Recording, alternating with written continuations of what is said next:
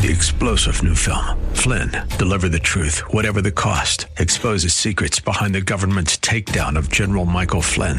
Flynn knew what the intel world had been up to. He ordered the first audit of the use of contractors. This set off alarm bells. He told the truth. He was the most dangerous person for Donald Trump to hire. They had to get rid of Flynn.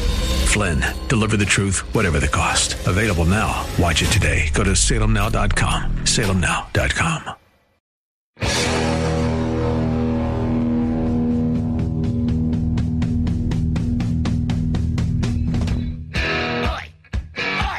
Welcome to the Andrea Kaye Show. She's blonde, 5'2", and 102 pounds of dynamite in a dress.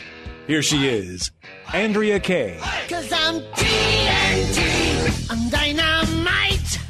TNT, and I'll win that fight. TNT, I'm a power load. TNT, watch me explode.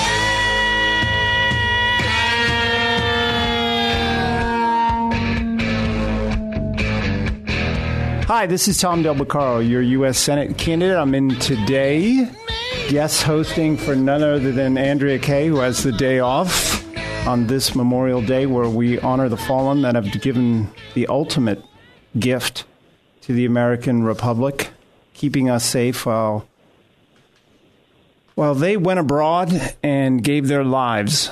And you can't ask for anything more. Actually, we don't really have the right to ask even for that much. And so I think it's more than important on a day like today that we recognize them. And then to do that during this hour, I have three special guests from around the country, three veterans who risked their lives so that we could be safe and free. First up, our guest will be Sean Atkins.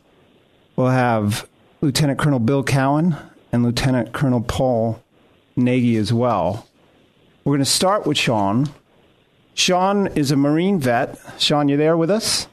I'm right here, Tom. Thanks for having me. And you live in the heart of coal country, which is West Virginia, who's suffering from a different kind of war these days, aren't they? Yeah, we sure are, Tom. The war on coal has been well publicized, and we are definitely feeling the adverse effects of it right now. So please, Sean, please tell us, where were your tours of duty, and what does Memorial Day mean to you? Well, my tours actually were over in the sandboxes, as I like to put it, of Saudi Arabia and Kuwait in late 90, early 91 during Desert Storm. I was a marine engineer operator, which basically meant I got to dig holes and a few times got to blow stuff up. So, we went over there, and it was. I don't like to look at my service like it was a tremendous sacrifice. We did lose a few great men over there, not nearly as many as we have in Operation Enduring Freedom, or surely not nearly as many as we did back in Vietnam or World War II. And as far as Memorial Day to me, obviously it's a day to reflect, and it's a day to remember the fallen and to remember why, and to give appreciation and thanks as to why we are a free nation and why we get to enjoy what we enjoy in this country, whether it be our freedom of speech, freedom of religion, just our freedom to live as individuals and make our own decisions for ourselves. But just as important, maybe even more importantly, to me, Memorial Day is about the future. I recently just became a new grandfather, got two wonderful children, and to me, what Memorial Day represents is the sacrifices that were made for not just myself and everyone alive today, but for the future generations and what this nation, what freedom will be in 20, 30, 40 years from now. Because obviously the greatest generation back in the 40s, I mean, even the sacrifices of the folks who were here at home, the ones who didn't go overseas to fight, whether it be the rationing of gasoline and electricity and commodities and things of that nature, and the hard work that people put in, not getting paid for, a lot of volunteerism. We still have volunteerism today, but I was doing an interview just a week ago about my book, and someone asked me, said, "What is?" Which my book, the name of my book is "Squashing Liberalism." Now, obviously, that's a very one-sided political topic for a book, but I'm very passionate about exposing liberalism for what it is. And I said this in this interview, Tom. I said, "You look back 70 years ago. We had even the people, like I mentioned, who didn't go overseas to fight. They were here sacrificing. And even the 19, 20, 21-year-olds, they were happy to do their part to try to help with the war effort. Now we have 19, 20, and 21-year-olds on college campuses running and seeking out safe spaces when they see Donald Trump's name drawn in chalk. Yeah, I wanted to... Totally different mindset. Yeah, I wanted to talk to you that. We're talking to Sean Atkins. He lives in West Virginia, Marine Corps veteran, served in 2 wars in the Middle East. Well, one actually. There's a storm was an ongoing operation. Okay, sorry. No, I seriously wanted to ask you that. I saw on Facebook this picture of Normandy, right? You had these young men going into certain death for many of them, right? And doing what? Helping save the world. And today you see out there all these kids who are afraid to be offended. What's the mentality of someone like you who goes over there? I mean, what are you thinking? Because obviously some men did lose their lives. How do you feel when you're over there? What's it like to take on that risk? Well, first of all, I think, and I can only speak for myself and probably just a few other of my brothers that I know that have the same mentality. When you're actually there, and you don't think about your own mortality, you don't think about the sacrifice you're making. You're primarily focused on the mission and the person to your left and the person to your right. You're not thinking about, what's going on back home or what. I mean, obviously you have those times to reflect when you have some downtime over there to reflect on home. But when it's get up and go time, when it's time to gear up and grab your socks and go, you don't have time to think about that. You just think about accomplish what lies ahead, and once that's accomplished, then you move on to the next objective. As far as these young whippersnappers, as I call them, and I'm not old, but I'm not young by any means either. I'm 45 years old. But, look, I fully support anyone's right to be offended by anything. They have the right to be offended. As a matter of fact, I'm sure I've offended more than a few people with what I've said in my book and what I say on my radio show. But I support their right to be offended. But you know what, Tom? There's a right that does not exist that has been made up by the left. They think there is such thing as a right to not be offended. There's no such right guaranteed in the Constitution to not be offended. Yeah, you can turn me off. You can close my book. You can burn my book. You can turn off your show or Andrea's show. You can do a myriad of different things to not have to listen to the message that you don't agree with. But there's no such thing as not being offended. We just need to learn to grow up and be able to engage one another on a mature intellectual level and try to look. Even with the staunchest liberal, I would at least try first and foremost to find some common ground that we can work from. Now, sometimes that's not always possible, but if it is, you've made an inroads with that person. Okay, so the betterment of the country. And that, to me, that's what squashing liberalism. Again, the name of my book. That's what it's all about.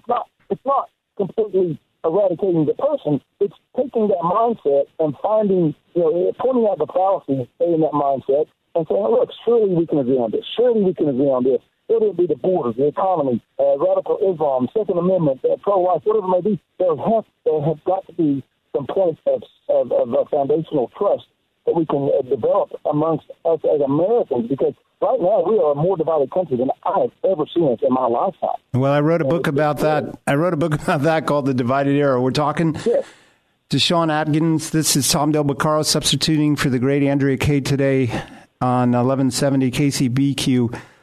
Listen, Sean, I want to transition to this notion you're talking about some of the softness that we see in our younger generation and transition that into rules of engagement. Because I was old enough to remember Jimmy Carter being concerned when there were hostages, when they wanted to go liberate them, that he didn't want to kill unnecessarily. He wanted to have our rescuers go over the wall and knock people out instead of kill them, that kind of thing. And today we learn of rules of engagement that some people think are increasing the amount of fatalities that American troops face abroad. Do you have a view on all of that? I sure do. And before I get lost in the moment on that, because that could take me a while, I do want to congratulate you on such a great campaign you're running out there in California. Thank you. I know I had the pleasure of having you on my show last year with the late, great Primo Mondoni. Don Newland, Don Caduceus, some other great people I really respect. But I really hope the people in California get out and vote the right way, because you are the exact kind of person we need in D.C. to represent us as Americans. Thank you. Thanks so much. Getting back to the rules of engagement, absolutely. And we don't just see it abroad or with our troops. We see it at home with our police force. So many times I think our police officers and our law enforcement feel like their hands are tied because, look, let's be honest, there are bad apples in any segment of the population, whether it be law enforcement, teachers, soldiers, radio hosts, authors, whatever it may be. There's going to be a few bad apples in the bunch. But one side or the other can't just highlight the bad when 95+% is actually trying to do good. But then sometimes they feel like their hands are being tied or the microscope is on them, so then they can't really do their jobs. And especially in a theater of war. And I'll say this, Tom, and I just said last week on my show, look, for those who don't know, and I'm sure everyone can guess and have their own perspective of what they think war is, and I'm not saying that I was in any hot kill spots or anything like that. I mean, we did take a little bit of a small fire one time from a distance. It wasn't anything we actually even felt threatened by. Air superiority reigned supreme, and we were good to go. But when you are in a spot where you're taking small arms fire or when you're in a compromised situation, then you have to worry about what some suit in Washington, D.C. thinks about what your next action may be. That is an atrocity. That is absolutely absurd, and it cannot stand. Look, you have literally less than seconds sometimes to make decisions. Yeah, this is what I don't understand, Sean. I mean, you walk into a room and I remember the line about if there is a doubt, there is no doubt, right? And yet they expect you to operate in doubt and hold back. I mean, doesn't that disarm you in a way? It certainly does. It disarms you mentally and emotionally because just like the whole Abu Ghraib thing. That was a decade ago now almost. Simply because some troops went a little rogue and decided to take some pretty classless pictures. Okay, look, I'm not going to get on my high horse and say that I probably didn't get a chuckle or two out of some of those pictures. But look, we are chastising people for taking pictures or for interrogating. For instance, Colonel Allen West, someone who I revere to a great degree, because he used quote unquote unethical methods to obtain information that actually saved lives, he was discharged from the Army. I mean, he saved the lives of dozens, if not scores, of Americans. And because he didn't do it the way the book said to do it, or the way that some suit and tie in D.C. said to do it, then he was excoriated for it. And war does not always dictate that you can do things exactly by the book. I'm not saying you go out and be a rogue, lone wolf, and do your own thing. But you have to make pertinent decisions, like I said, in a matter of seconds or less sometimes. And sometimes those decisions either cost lives or save lives. So we're talking to Sean Atkins. He lives in West Virginia, author of the book Squashing Liberalism, Marine Corps vet. Sean, I want to thank you for coming on the show and inviting me. Going forward, I hope you'll bring me back on your show. It's Memorial Day, folks. This is Tom Del Beccaro, your U.S. Senate candidate. And I am... Hey, Tom. Yeah? Yeah, I was going to say thank you so much for having me on the show. Absolutely. Absolutely. Thanks so much. We'll be back right after this. This is Tom Del Beccaro for Andrea Kaye on The Andrea Kaye Show. Be sure to follow Andrea Kaye on Twitter at Andrea Kaye Show and follow her on Facebook and like her fan page at Andrea Kaye, spelled Kaye. Want to start living better, longer? Levita Compounding Pharmacy can help. Proudly improving the lives of over 10,000 patients, preparing personalized medications with the highest care, quality, and safety. Voted Union Tribune's best local pharmacy, Levita specializes in bioidentical hormones, prescription skincare, transdermal pain creams, and more. Let us help you find the path to living better, longer. Visit us at LevitaRx.com or call 866-507-1990. I'm Nicole Donnelly, and for over 20 years, I've owned and managed Miramar Kitchen and Bath with one goal in mind, to offer great service and great value. Just listen to what our customers are saying. Service was excellent. Easy process, start to finish. We are really happy with our new bathroom. We've already talked to them about redoing our kitchen. They have our complete trust. Call Miramar Kitchen and Bath, 858-271-8434, or visit my showroom, just 1/2 block off Miramar Road on Commerce Avenue. Contractors license 657-333. Miramar Kitchen and Bath.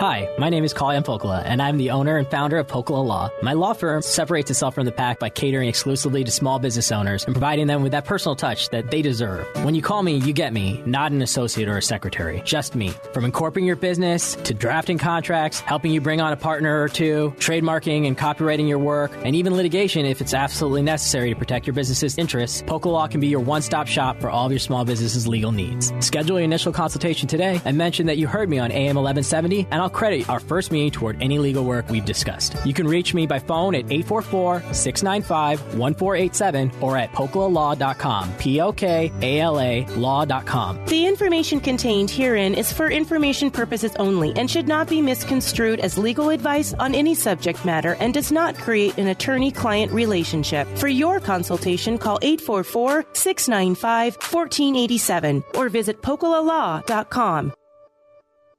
Convenient, home-style recipes, and unique menu favorites. Sombrero, your place for San Diego-style Mexican food. Roll tacos, California burritos, and don't forget your salsa. Sombrero Mexican food. We get it too. You're listening to The Andrea Kaye Show on AM 1170, The Answer.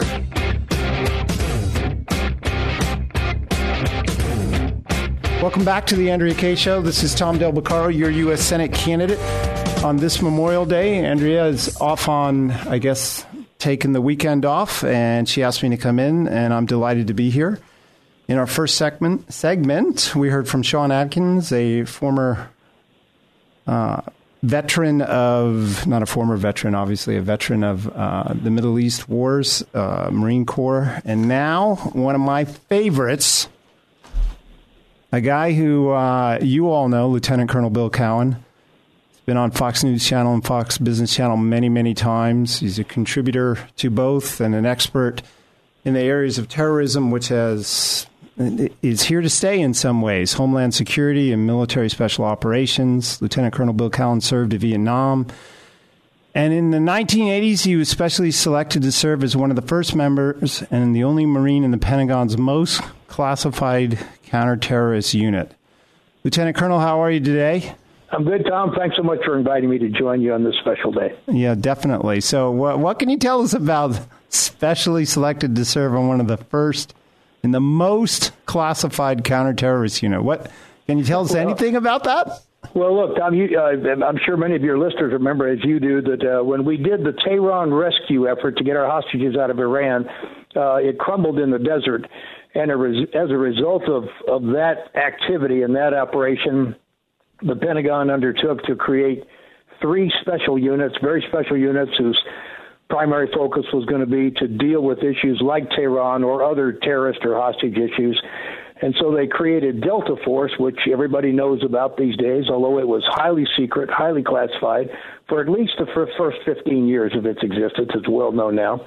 They created Task Force 160, a small aviation unit, which was called Sea Spray at the time. Task Force 160 continues to be one of our most special military special operations units in the aviation area.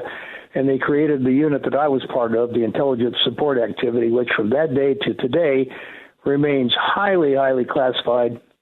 There is stuff out there about it. It's changed its name a few times, but it essentially has the same missions that they had back then. So I was fortunate to be one of the very first people in there, in large part because I had a lot of special operations and special activity experience in Vietnam. So Marine Corps sent me there, and I served a couple great years there with some truly phenomenal Army people. We didn't have any Navy folks there at the time, or Air Force. We just had a whole bunch of Army guys and Army civilians and me, the one Marine. It was a great experience, and it really defined much of my later career once I left the military. So this is Tom Del Beccaro. We're talking to one of my favorites, Lieutenant Colonel Bill Cowan. You've seen him on Fox News Business Channel and Fox News Channel. So I want to ask you a question about that. You know, I'm running for U.S. Senate. Now and again, people say to me that they suggest that I'm brave for doing this. And I always immediately reply, I said, it's not brave to speak the truth. If you want to talk about bravery, strap a gun on your back and go to war. Those are the brave. So, Lieutenant Colonel, it's Memorial Day. For an average person like me who was blessed or lucky enough, or however you want to describe it, born during an era of peace, what does Memorial Day mean to you? Well, Tom, I do think indeed that it means a lot of different things to different people, and to veterans, I think to a combat veteran, somebody who was really engaged in the battle on the front lines and saw friends and fellow service members die, it means one thing. It's very profound. I think for other people who served in the military but were never actually in combat yet lost friends, it's a little bit different. And then certainly for the civilian world, people who have friends or neighbors or relatives who are in the service, they may have some appreciation for it. The unfortunate thing is the vast majority of the American public, which, as you know, really doesn't take the time to stop and think about the sacrifices that it's taken to get us where we are here. And, of course, if you look at World War II, war has changed certainly over my lifetime. I was born in 1943. I enlisted in the Navy. I went to boot camp there in San Diego in 1961. Tom, I remember looking across at the Marine Corps Recruit Training Center and saying, man, those poor guys, I'm glad I'm not going through that. And ultimately I ended up becoming a Marine. But for the most part, people who have some relationship, direct or indirect, with the military, it means one thing. For the many who don't and don't care and don't pay any attention, certainly something different, unfortunately. Well, we can talk. You talk about how war has changed. Today, we have a president which some don't believe, I think rightfully, truly understands or appreciates the exceptionalism of America. And you can't get any more exceptional than those who, for instance, gave their life on D-Day. But today, you hear about different rules of engagement. And I asked our prior guest, Sean Atkins, how he felt about that. How do you feel about that? I mean, you're out there, you're risking your lives. You understand the situation. I got to feel that you're disarmed in some respect. Yeah, well, unfortunately, I didn't. I know Sean Atkins very well, and I know he's got a compelling story. I'm sure he had some real sharp comments about the rules of engagement, and I expected mine parallel his quite a bit. Look, I don't think, and I'm somewhat of a student of history, none of us want to see civilian casualties. You don't want it to happen. And intentional civilian casualties in particular, and things like My Lai in Vietnam are a reminder of intentional civilian casualties, unfortunately. Nobody wants civilian casualties. But the fact of the matter is, Tom, that if you're going to fight a war and you expect to win it, you want to win it with the least casualties to yourself. There's a price, and the price is civilian casualties. And under this administration, and let me say quickly, before D-Day, before the troops actually landed in Normandy, the Allied forces in England went to the French resistance, who was going to help them in the battle once they got into France, went to the French resistance and said, look, we are very concerned about civilian casualties and what the impact is going to be on the support we have from you and from the French population. And the response they got back was, do what you have to do. This is war. We need to win. It wasn't anything about, well, be real careful and do this. It was very direct and accurate. And this administration, unfortunately, is so scared about any civilian casualties that they've put in rules of engagement which make it very difficult for the warfighters, the guys on the ground, the guys actually engaged in combat, to often get the kind of support that they need, the help that they need, the firepower that they need, because before bombs can be dropped, their guns can be fired, there's a whole series of steps in the chain of command for somebody to give the approval. And I think the worst part about that, Tom, and I'm still reasonably well connected, more than a little connected into the fight, into what's going on in the fight against ISIS. We have had a number of times when we had al-Baghdadi, the leader of ISIS, in our sights, ready to be killed. And all the flags went up and said, wait a minute, are there any civilians around him right now? Is he traveling with his wife and children? Is there any way somebody else is going to be killed in this? We're never going to win the war if that's the criteria we have to go through. And I emphasize, to all your listeners particularly, nobody wants to see civilian casualties. But it doesn't stop the other side from inflicting civilian casualties. Yeah, absolutely. This is Tom Del Beccaro, your U.S. Senate candidate, today in subbing for Andrea Kaye, who's off enjoying herself for today on this very, very special day. in America and really for the world, given how much freedom that America and its veterans and its fallen have unleashed for the world. We're talking to Lieutenant Colonel Bill Cowan. Don't they know, the other side, that this discussion is going on and these weak rules of engagement, and don't they exploit it?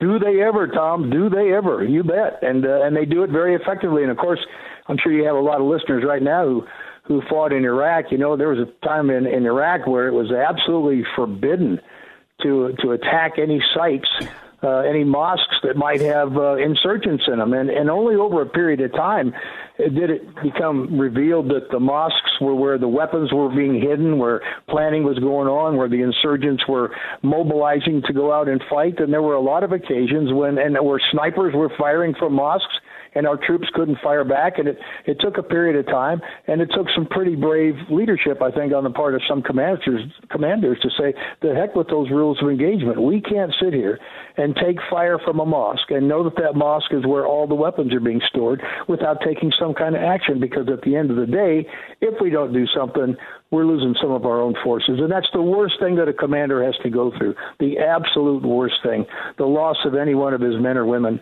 to enemy fire. So they know that you're not shooting on this mosque. They load the mosque up. It's probably no longer even really used for its original purpose. Exactly. What you go back to Jimmy Carter. My memory was that when he didn't want any civilian deaths when they went in. He wanted to knock people out instead of, can you possibly win a war like that? Can you go into a mission? You can't, Tom. You can't. And you have to accept the fact. And, this is a debate, a national discussion / debate that has to be had. And under this kind of presidency. Now, look, we don't know who's going to be our next president. If it's from the opposition there, if it's Hillary and company, I'm not sure that a lot is going to change. If it's Donald Trump, on our side, it remains to be seen. We don't know who all the people are around him. I've got a wonderful friend, former commander of Delta Force, who is one of the advisors to Donald Trump, and I know that guy and we talk a lot. He feels just the way I do. You have to accept the tragedy of civilian casualties if you want to win. You want to minimize the tragedy of civilian casualties, but you want to defeat those guys. And, the longer we don't defeat them, the longer the pain and suffering goes on that they inflict from their side. When al-Baghdadi is killed, and at some point he will be, and he could have been many times before but hasn't been, he will be, and somebody will step up to take his place. But I'll give you a better example. Raqqa, the headquarters of ISIS, Raqqa in Syria. At one point in Raqqa, most of ISIS was congregated in 2 or 3 buildings, because they knew they weren't going to get struck. That's where their headquarters was. That's where all the high-level leadership was. And I used to say, if we want to shorten the war with ISIS, let's wake up some morning, turn on the news, and see a smoking crater where ISIS's headquarters used to be in Raqqa. It comes at a cost of civilian casualties. It definitely shortens the war. It stops the enthusiasm of jihadis around the globe who see every little victory that ISIS has and says, hey, I want to go be part of that. That smoking crater would send a signal out there to jihadis around the world that maybe going and joining ISIS isn't such a good idea after all. We're talking to Lieutenant Colonel Bill Cowan. This is Tom Del Beccaro substituting for Andrea Kaye today on this special day, Memorial Day. After the break, we're going to talk more about what Lieutenant Colonel Bill Cowan thinks how we should be fighting ISIS, and maybe even how we should be thinking about Saudi Arabia. This is Tom Del Beccaro, back in just a minute. Want more Andrea Kaye? Follow her on Twitter @Andrea Kaye Show and like her Facebook page @Andrea Kaye, spelled Kaye. Convenient, home-style recipes, and unique menu favorites. Sombrero, your place for San Diego-style Mexican food. Roll tacos, California burritos, and don't forget your salsa. Sombrero Mexican food. We get it too.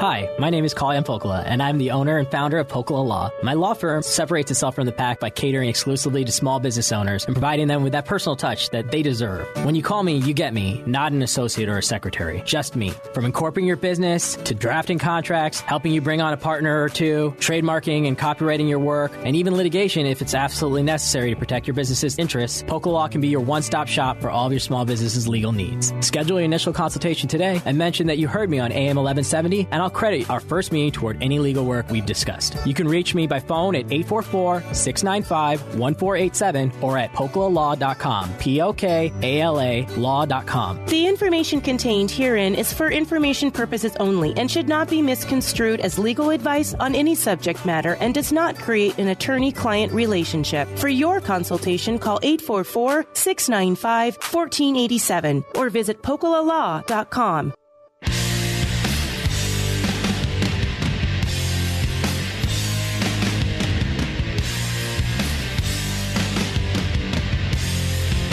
This is Tom Del Beccaro. Thanks for joining us this evening. I'm substituting for Andrea Kaye. I'm your U.S. Senate candidate, and we're joined by one of my favorites, in part because, Bill, I don't know if I ever told you this. To me, what is so important when it comes to foreign policy, and I tell this all the time, is the need for America to speak with moral clarity again.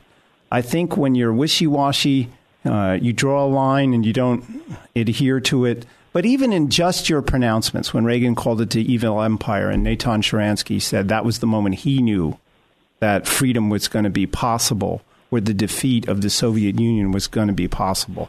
And I think people ask me all the time, what do you think of, what would you change about foreign policy? Well, obviously, number one, we got to change a president. But we have to speak with moral clarity again and say clearly what is right is wrong. That doesn't mean we have to be everywhere at every moment. We don't have to send troops everywhere. But are you with me on this? We have to speak with greater clarity? Totally, Tom. We have to stand up, speak about who we are with conviction, and speak about how we're going to support our friends, and that doesn't always mean sending troops by any means, and how we're going to thwart our enemies. And under this administration, we've done neither. And you've heard this many times, as I'm sure your listeners have. Our friends can't trust us. Our enemies don't fear us. That's true. That's the world we're in. And our new president going in there, and again, we hope he's going to be from our side, whoever it might be, and I assume it's going to be Donald Trump. We have to have somebody that's going to stand up there with conviction and a sense of intellect. And all the things he says, I worry a little bit sometimes about a President Trump not having good advisors around him and not saying the things carefully, because we don't want to offend people who are on our side, and we sometimes do inadvertently. But we have to stand as the voice of reason and power in the globe in the hopes of doing good. And reminder again on this Veterans Day, we don't have any of our people who died because we tried to take over some country. We went out there and sacrificed because we're trying to defend ours, and we're trying to defend the countries and nations of our friends and allies. So let me continue on that a little bit. One of the other things that I say to people, and you alluded to it, the need to stand by your allies. One of the first things this administration did was tear up the carefully crafted over time agreement with Poland related to missiles. Yes. And to me, that told the world, and especially Poland, it doesn't matter that you went out on a limb for us. For political reasons, we're just going to say, sorry, it doesn't matter to us anymore. And another thing I talk about, people talk about Benghazi all the time, and they always focus on the deaths. And obviously we should. And we should focus on that we didn't, prior to it occurring, we didn't provide the support. All of those things. But I want to get your reaction to this. I also tell people one of the worst things that happened related to Benghazi was that the United States helped destabilize the country, which I think we shouldn't have been doing. And then what happens is there's a new president in there who has a tenuous hold on reality, right? And then what happens is this Benghazi occurs, right? And then he, within a day, starts telling the world this is a terrorist strike because he knew it, right? Right. And then the country that helped put him there, his so-called ally, the president makes up a story in the Secretary of State about a video. And to me, right then and there, that says, should he have ever trusted Obama again? Should anybody say at that point that they should trust Obama? To me, that was the biggest repercussion outside of the news cycle in America. That was a repercussion in the world that America would play politics like that.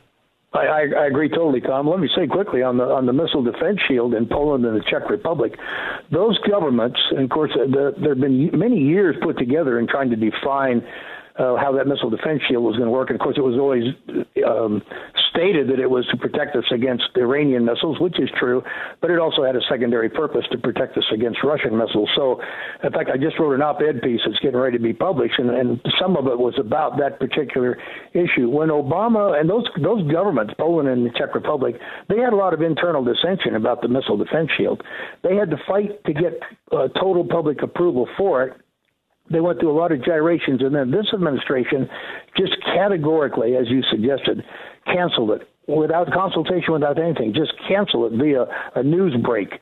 And, you know, when we look at what happened, what was going on in the Ukraine, the continued Russian intervention in Ukraine, 2 years ago, the president could have stood up and said, okay, Russia, I understand you want to keep pushing in the Ukraine. You want to take the Crimea. You want to do this. You want to do that. I just want to let you know that I'm reengaging with the Poles and with the Czech Republic because we're going to put that missile defense shield up. Instead, you know, Putin, the Russians didn't want the missile defense shield. Our president gave it up without one concession from the Russians, from Putin or Russia, which was a victory, a total victory for them. And certainly people throughout Europe, other allies throughout Europe had to watch what happened there and question our commitment. When we look at what this president did to Mubarak in Egypt, nobody wants to say he's the best guy we ever had out there.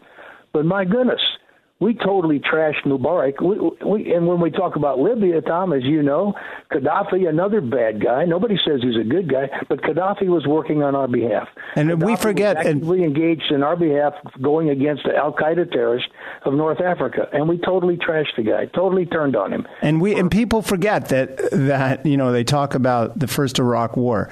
People forget that he gave up his nukes in response to that unilaterally, right? Yeah. Yes, he did.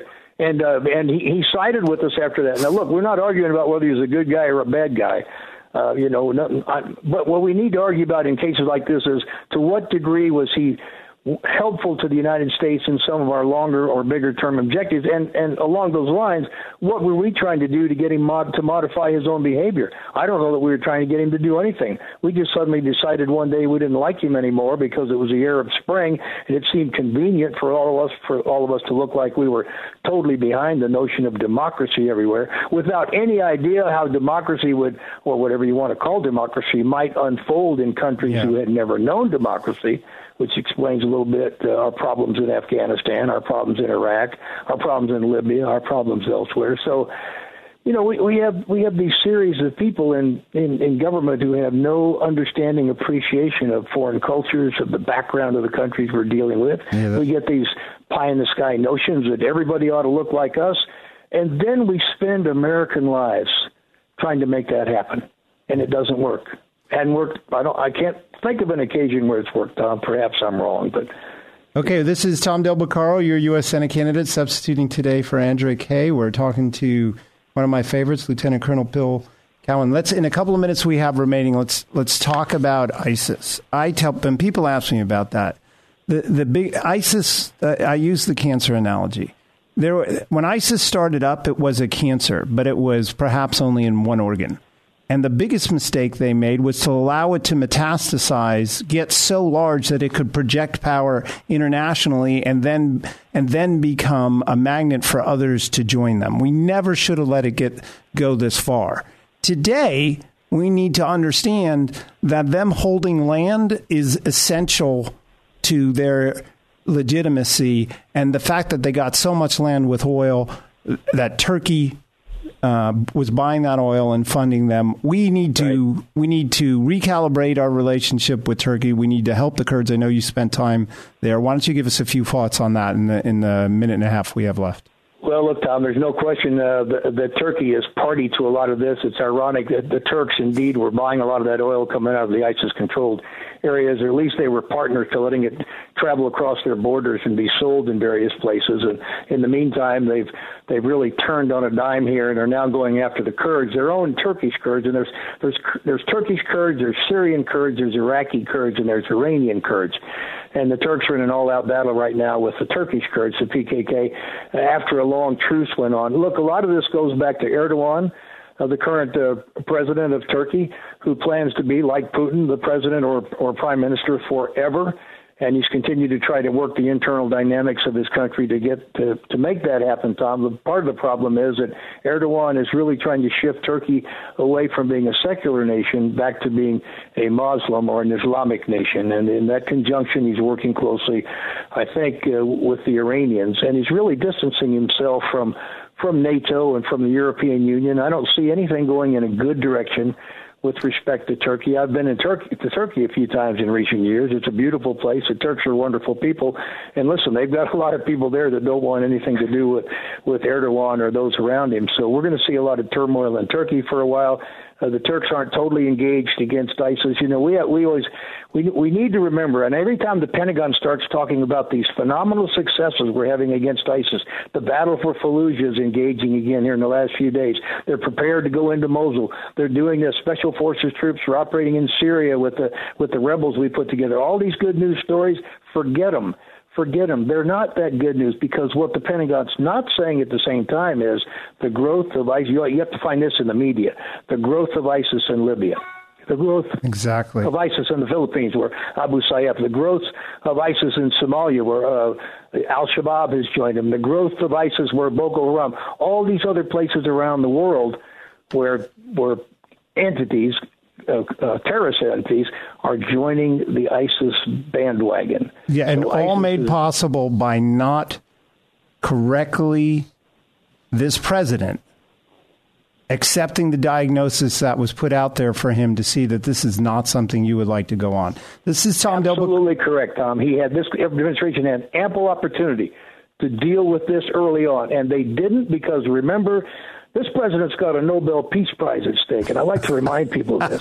You go back and look at many of the decisions he's made, he's not worried about what's happening right now. He's worried about his legacy. In 20 or 30 years from now, these Obama lovers are going to say, see, he got us out of Iraq. He got us out of Afghanistan. At what price? At what price? They're not going to talk about what price. They're going to talk about the actions he took, and they're going to say that's why he deserved the Nobel Peace Prize. Lieutenant Colonel Bill Cowan, one of my favorites, one who speaks with moral clarity and a great spokesman on behalf of America and veterans and the fallen. Thanks for joining me on Memorial Day. This is Tom Del Beccaro, your U.S. Senate candidate, back for one last segment. Next up, Lieutenant Colonel Paul Nagy. Be sure to follow Andrea Kaye on Twitter at Andrea Kaye Show, and follow her on Facebook and like her fan page at Andrea Kaye, spelled Kaye. Want to start living better, longer? Levita Compounding Pharmacy can help. Proudly improving the lives of over 10,000 patients, preparing personalized medications with the highest care, quality, and safety. Voted Union Tribune's best local pharmacy, Levita specializes in bioidentical hormones, prescription skincare, transdermal pain creams, and more. Let us help you find the path to living better, longer. Visit us at LevitaRx.com or call 866-507-1990. Hi, my name is Kalyan Pokala, and I'm the owner and founder of Pokala Law. My law firm separates itself from the pack by catering exclusively to small business owners and providing them with that personal touch that they deserve. When you call me, you get me, not an associate or a secretary, just me. From incorporating your business to drafting contracts, helping you bring on a partner or two, trademarking and copywriting your work, and even litigation if it's absolutely necessary to protect your business's interests, Pokala Law can be your one-stop shop for all of your small business's legal needs. Schedule your initial consultation today and mention that you heard me on AM 1170, and I'll credit our first meeting toward any legal work we've discussed. You can reach me by phone at 844-695-1487 or at pokalalaw.com, P-O-K-A-L-A law.com. The information contained herein is for information purposes only and should not be misconstrued as legal advice on any subject matter and does not create an attorney-client relationship. For your consultation, call 844-695-1487 or visit pokalalaw.com. I'm Nicole Donnelly, and for over 20 years, I've owned and managed Miramar Kitchen and Bath with one goal in mind, to offer great service and great value. Just listen to what our customers are saying. Service was excellent. Easy process, start to finish. We are really happy with our new bathroom. We've already talked to them about redoing our kitchen. They have our complete trust. Call Miramar Kitchen and Bath, 858-271-8434, or visit my showroom, just one half block off Miramar Road on Commerce Avenue. Contractors license 657-333. Miramar Kitchen and Bath. You're listening to The Andrea Kaye Show on AM 1170, The Answer. Welcome back to the Andrea Kaye Show. This is Tom Del Beccaro, your U.S. Senate candidate. The election is next Tuesday, a week from Tuesday, June 7th. Sure hope you'll mark the ballot with my name on it for the U.S. Senate race. Right now, I'm pleased to be joined by Lieutenant Colonel Paul Naji, who has a very distinguished career. We're honoring our fallen soldiers who gave the ultimate sacrifice. Really, too much for us to ask, and I think Memorial Day, I wish we could make a bigger deal out of it in this country, because for the lives of them and their families, it couldn't have been a much bigger deal. So that's today. I've had 3 guests on, all of them veterans, all of them who had distinguished careers, and I know have strong opinions on this day in particular. So welcome, Lieutenant Colonel Paul Naji. How are you today? I'm very fine, Tom. How are you doing today? We're doing good. The campaign's a week away, and I've never been more tired in my life. But, as I told an earlier guest, some people say that I'm brave for doing this, and I say, no, I'm not brave at all. Brave is strapping a gun on your back and going to the Middle East and those kind of things. So why don't you give people a brief background, because I know you have a military intelligence background, which is always been fascinating to me. Well, I graduated from Valparaiso University, went through officer candidate school, started in the Marine Corps in 1974 as a field artillery officer, and then in the early 80s they transferred me to the military intelligence branch. And I won't walk you through the entire career, but the highlights were I was the S2 for the Landing Force 6th Fleet, which is the Mediterranean. Muammar Gaddafi was one of my old buddies, so to speak. I used to watch him on a daily basis. I then was with the Long Range Planning Shop with the J2 at U.S. European Command in Germany. I was then the intelligence requirements officer for the entire Marine Corps. And then I became my last tour of duty, my twilight tour. I was the chief of plans and operations for the J2 at U.S. Central Command. And during that time, I had the opportunity to meet a lot of great people and got to work on some very challenging and interesting issues and problem sets. I learned a great deal. Some of it tragic, but most of it was positive. So, and what does, for someone with your experience, and I know you just said tragic, and I can't imagine what it's like, because, look, let's face it, I'm blessed. Because of the people like you, because of our fallen soldiers, I get to live an incredible life. So what does Memorial Day mean to you? Well, there's 2 things. First of all, as an American, I'm just thankful for all those men and now women. We've lost about 150 women in combat operations in Iraq and Afghanistan, but all the men and women throughout our distinguished history as a nation who have paid the ultimate sacrifice so that myself and my family can live in this blessed place. And on a personal note, it makes me think of friends that I lost. And it gets a little personal, and you still, even though it's been almost 30 years, I still remember their names: Wade, Eddie, John McCrugaloo from Louisiana, Mike Krzyzewski from up in the New York area. I remember all these guys, and I remember them well. We had a Memorial Day service today here. By the way, I'm calling from South Georgia, and we had a memorial service here today. And the first Marine from this county who was killed in combat was a guy by the name of Glenwood Murphy. And he was killed on a patrol in I Corps up in Vietnam in 1965. And every year since like the early 70s, these 2 Marines who were with him when he was killed come to Moultrie every year and spend a day with his family. Wow. And it's you just don't forget these people, their names, their faces. So as an American, it means something to me, and then as a Marine, just a basic human being, it's personal because I remember personalities, names, wives, children of these guys who paid the ultimate sacrifice. This is Tom Del Beccaro. We're talking to Lieutenant Colonel Paul Naji. About Memorial Day, thanks for joining us. Andrea Kaye is on vacation. So I know you're conservative and you're a constitutionalist, and I know you respect the fact that we have a civilian in charge of the military. But I also know you think that doesn't mean that some of these civilians go too far and politicize the process. Why don't you talk to us about that? Yeah, I'm a little concerned about what's going on. For instance, the policies with first of all, with women in combat, I'm not necessarily opposed to it, but the way it was done, I don't think was smart.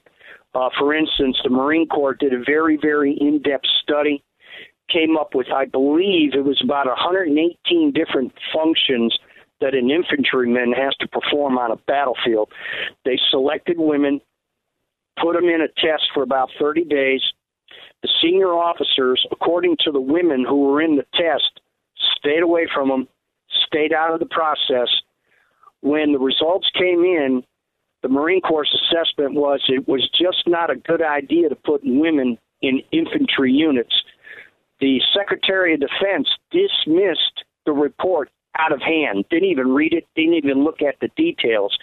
He said that the process was flawed, even though he didn't even read it and didn't even look at it. I worked in the D.C. arena for 3 years when I was the Marine Corps Intelligence Requirements Officer. And when something like that happens, that tells me there's a political agenda being driven. It's been that way, I think, with the transgender policy, some of the policies regarding treatment of homosexuals. I'm going to tell you, they left Iraq too soon. As messed up as that situation became, we had it stabilized. And one of the guys who helped stabilize it was my son, who's done 5 tours over there. And then we just packed up and blew out of town for it to meet a political agenda. I have a friend, Carol Stewart, who I worked with down at CENTCOM, is in trouble now because she blew the whistle on the leadership at Central Command because she was in the shop that did the initial assessment on ISIS and said these guys are not to be trifled with. These guys are serious. They're going to be a problem. They were told that did not fit the narrative that people wanted to hear, so they tried to squash the report. She blew the whistle. Now they're trying to get her forced out. She is a retired Army colonel. She's now working in intelligence as a civilian. They're trying to push her out of that. The whole process has been politicized, and that is bad because that runs contrary to what the Founding Fathers had in mind. Even though they wanted a civilian to be the head of the military, they still wanted it to be non-politicized. And this guy and his administration have just stepped over several lines, which I don't think are very good, and they're going to be injurious to the long-term health of the military. This is Tom Del Beccaro, your U.S. Senate candidate, in for Andrea Kaye. She's on vacation today on this very special day for America, Memorial Day. We're talking to Lieutenant Colonel Paul Naji. You know, San Diego is one of the great military towns in America, around the world. Been there, beautiful place. And so I got to tell you, it hurts. I don't know what the right word is. It bothers me to hear this from someone like you who knows it and lives it. And I worry about its effect on morale on those serving us now who want the best. What words do you have for them? Or because, you know, well, my worries are, you know, in the late 70s, we were going through this too. But the American people saved us by electing Ronald Reagan. And I'm hoping that in this next election, I don't think Donald Trump is another Ronald Reagan, but I certainly think he would be a stark improvement. And I'm hoping that the American people will help the U.S. military and elect a guy who I think is going to be more prone to taking care of us and treating the military a little bit more seriously and not as a political arm like the current administration. If that doesn't happen, if we get 4 more years of Obama light, which is what Hillary is going to be, I'm very concerned about the condition the U.S. military is going to be in. We've been talking with Lieutenant Colonel Paul Nagy. Thank you very much. This is Tom Del Beccaro. I want for all of the families who have lost soldiers, any branch of the government, from the bottom of my heart, I want to thank you. My father was in the military in World War II, and served in Oak Knoll Naval Hospital. I can't imagine what it's like for your lives and and the rest of your family. We owe a debt of gratitude that's really, there's no way, and I think, Lieutenant Colonel, you'll agree with me, there's no way you can thank these people enough. Well, I appreciate your sentiment. I really do, and just, just thank them and hold them in your prayers. And, when you go to vote, think about the serious issues. Forget about the superficial stuff. Vote on the issues. Yeah, and we have an election day here, June 7th. Yep. I want to thank you, Lieutenant Colonel, for joining me. I want to thank the listeners of the Andrea Kaye Show. She'll be back at her regular time. This is Tom Del Beccaro. Thanks so much for having me in, and God bless all of you, all of the military families, all of those active duty, all of those who are veterans, and especially on this Memorial Day for all of the fallen. Thank you very much.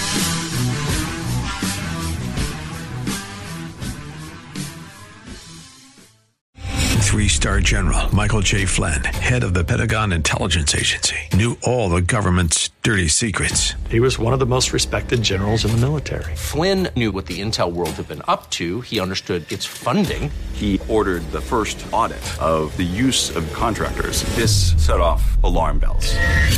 The explosive new documentary, Flynn, Deliver the Truth, Whatever the Cost, uncovers the facts behind this scandal. Flynn told the truth. He was the most dangerous person for Donald Trump to hire. I find out the worst enemy that I'm going to face in my life is right here in America. They took my assessment and they wanted me to change it. And I was like, I'm not changing it. They had to get rid of Flynn. With in-depth interviews, archival footage, and never-before-seen personal records of the man behind the headlines. I just felt like I was drowning. Flynn, Deliver the Truth, Whatever the Cost. Available now. Watch it today. Go to salemnow.com. salemnow.com.